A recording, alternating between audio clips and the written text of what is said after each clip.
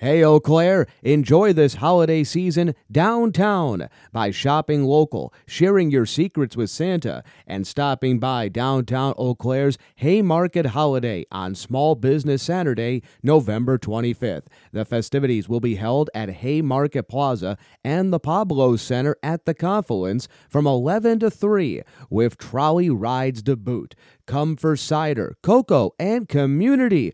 Ho, ho, hope to see you there on Saturday, November 25th. Hello, everybody, and welcome to another installment of the Let the Kids Play Sports Podcast, the podcast that gets my perspectives on sports. I'm Derek. My dad, Scott, will be joining us throughout this episode. Today, we got a nice fun one. Week 10 coming up upon us on the NFL season, so we'll talk some NFL, as well as what I have been doing hockey-related. Kicking off in the NFL, let's start off with the Kansas City Chiefs.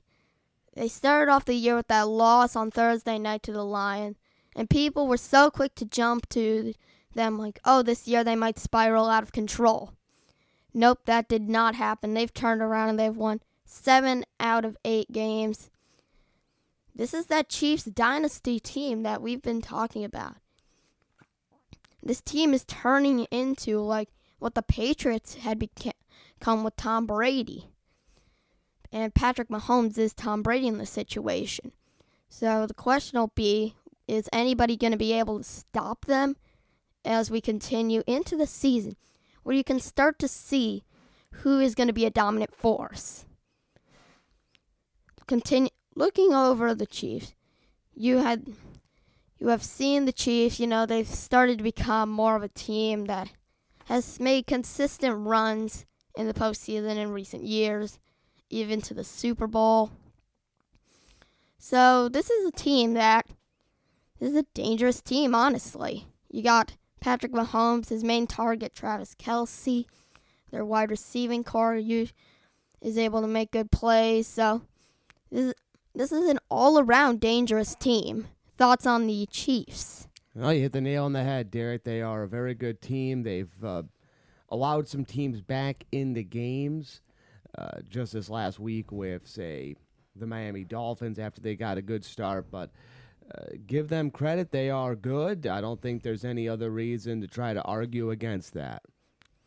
Yeah, going off on what you said, they do let some teams into games, but then they do what they did to, like, the Bears and just blow teams out sometimes. Well, let's talk about the team that's pretty much the main focus in this area, the Green Bay Packers, sitting at 3-5. Overall, they are just barely better than my beloved Bears, who won their game on Thursday night before this recording. And if you're Green Bay, this is kind of that season where you're kind of in the race for second place right now. The Lions have kind of run away with the division. So it's a race between Minnesota, Green Bay, and Chicago for who's going to get the second place spot. Possibly even slip into the wild card. That's currently what the teams are focusing on. If they are able to, punch themselves into a postseason spot, it's most likely not going to be through the NFC North, as the Lions, early in the season, they seem to have run away with it. Hey, don't sleep on the Minnesota Vikings all of a sudden. I'm sure you're going to get to them. Yeah, you know what? Let's get right over to them. This team, they are not out of it. They're still in second place. This is still a strong wide receiving core with Justin Jefferson and Jordan Addison. With the QB room having a bit of a change. With Kirk Cousins getting injured, he tore his Achilles, will for sure be out for the remainder of the season unless he makes a miracle recovery. So that'll put the ball in the hands of Mr. Joshua Dobbs. He came over from the Arizona Cardinals along with a draft pick. So if you're the Vikings, you're going to have to rely on him to hit his targets. And that's a pretty amazing story where he didn't even know who his teammates were as part last Sunday, and helped lead them to that dramatic comeback. He didn't really know the playbook all that much. He'd only been in town since I believe it was Wednesday, and they did not anticipate using him. But the quarterback they were using went down, I think, in either the first series or the second series of the game with a concussion. So it's a pretty cool story, the Joshua Dobbs story, and he's a very smart young man. He's pretty much a NASA scientist with with his background. But no matter how smart you are, to be thrust into that position, to some extent, though, when you don't have as much practice time as some guys typically have, you just go out there and ball. You don't overthink it. We'll see if the Vikings can keep this going. It'll be intriguing to see if they can. They were left for dead. Then they go on this tear. Then Kirk Cousins gets hurt. You think they're dead again, but they're still hanging around, especially in the NFC wild card picture. Yeah, if you're the Vikings, it's going to come down to if Joshua Dobbs can adjust to this Minnesota Vikings playbook and will be able to make the plays that can get them the wins. Big game this week against fellow 5-4 New Orleans. New Orleans probably is that NFC South is a mess, so it's not necessarily a wild card competitor. New Orleans is probably going for the division, where 8 or 9 wins might be enough to get you the win in that division. But still, Vikings a chance to go 2 games above 500 and really turn this into a magical season. Yeah, looking over at that South Division, it always seems to end up being a mess. Sometimes 8 wins it, sometimes 10 wins is what it needs. It's usually not the big 13-14 win team comes out of that division. But you never know, that could be next season. New Orleans with the 5-4 is still looking to go for the division. Well, let's move over to the team that the Vikings acquired Joshua Dobbs from, the Arizona Cardinals. And this is just a rebuilding team altogether. 1-8, and it's just that year where you're going to struggle as a rebuilding team if you want to get back into the potentially out of last place look. You're going to have to start looking ahead to the next 2 or 3 years when you're going to start to create that much better of a team.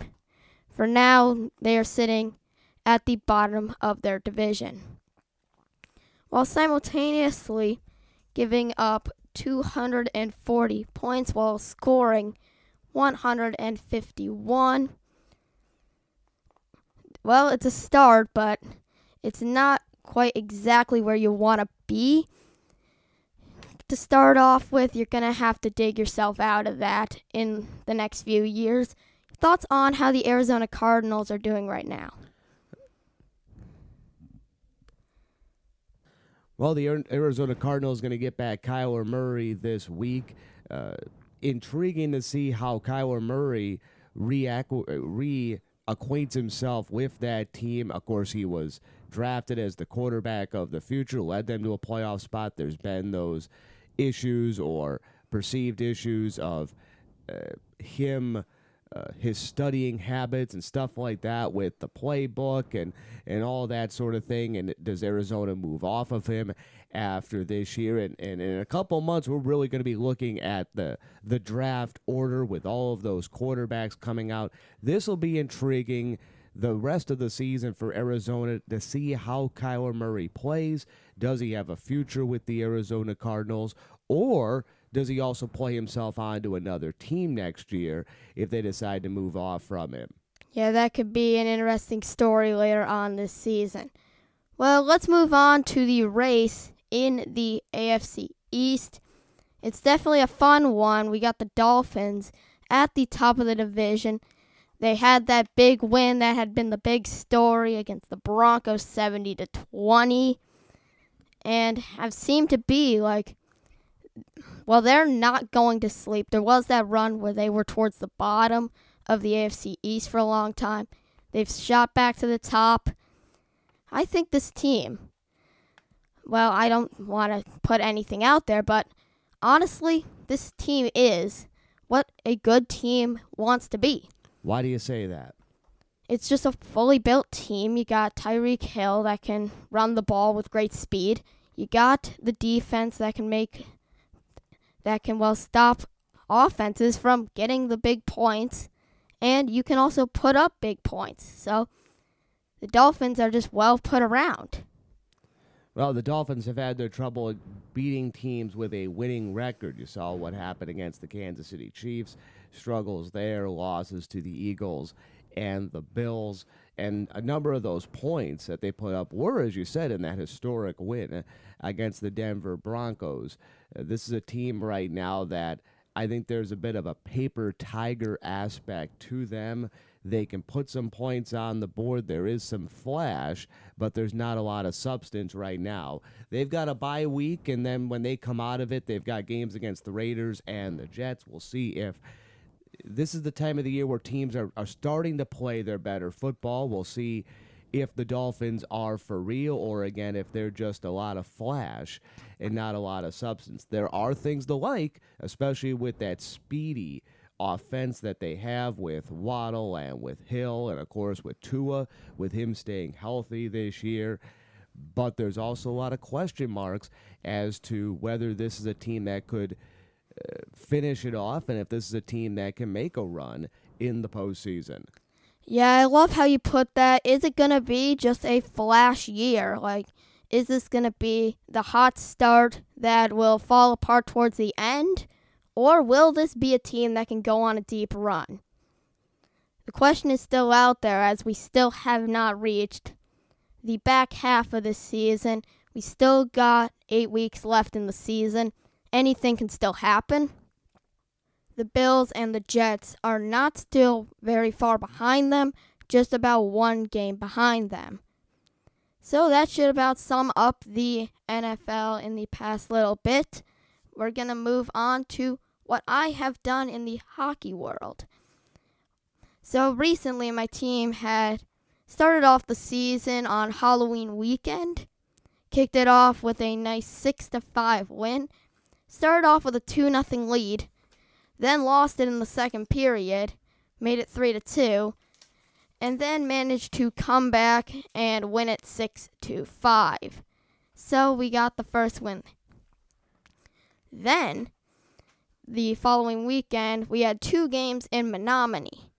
Usually when I go to Menominee, my team seems to dominate, so I was coming in with a lot of confidence. The first game was a very close one for a majority of the game, but eventually my team pulled away and we took a 7-3 win. Just the third period was what it took to pull away from Menominee.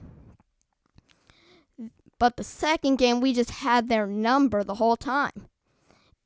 It started off in the first. We took a 6-0 lead in the first period, which was pretty much enough to get the game into running clock. And then from there, it just continued to come. An 11-2 final score in that. Just a complete offensive onslaught from our team. Our coach was trying to make us do 3 passes to start before we could take a shot. And then we would just continue to score. Then it was boosted to 5 passes, and every time we would shoot before making the 5 passes, we'd have to do a line drill at the next practice. Let's just say one of my teammates kept shooting before the 5, and we ended up having to do a lot of line drills. So we've only played 3 games. We're sitting at 3-0. A very good start to the year, I might say. But now we've got our toughest challenge yet the day of this recording.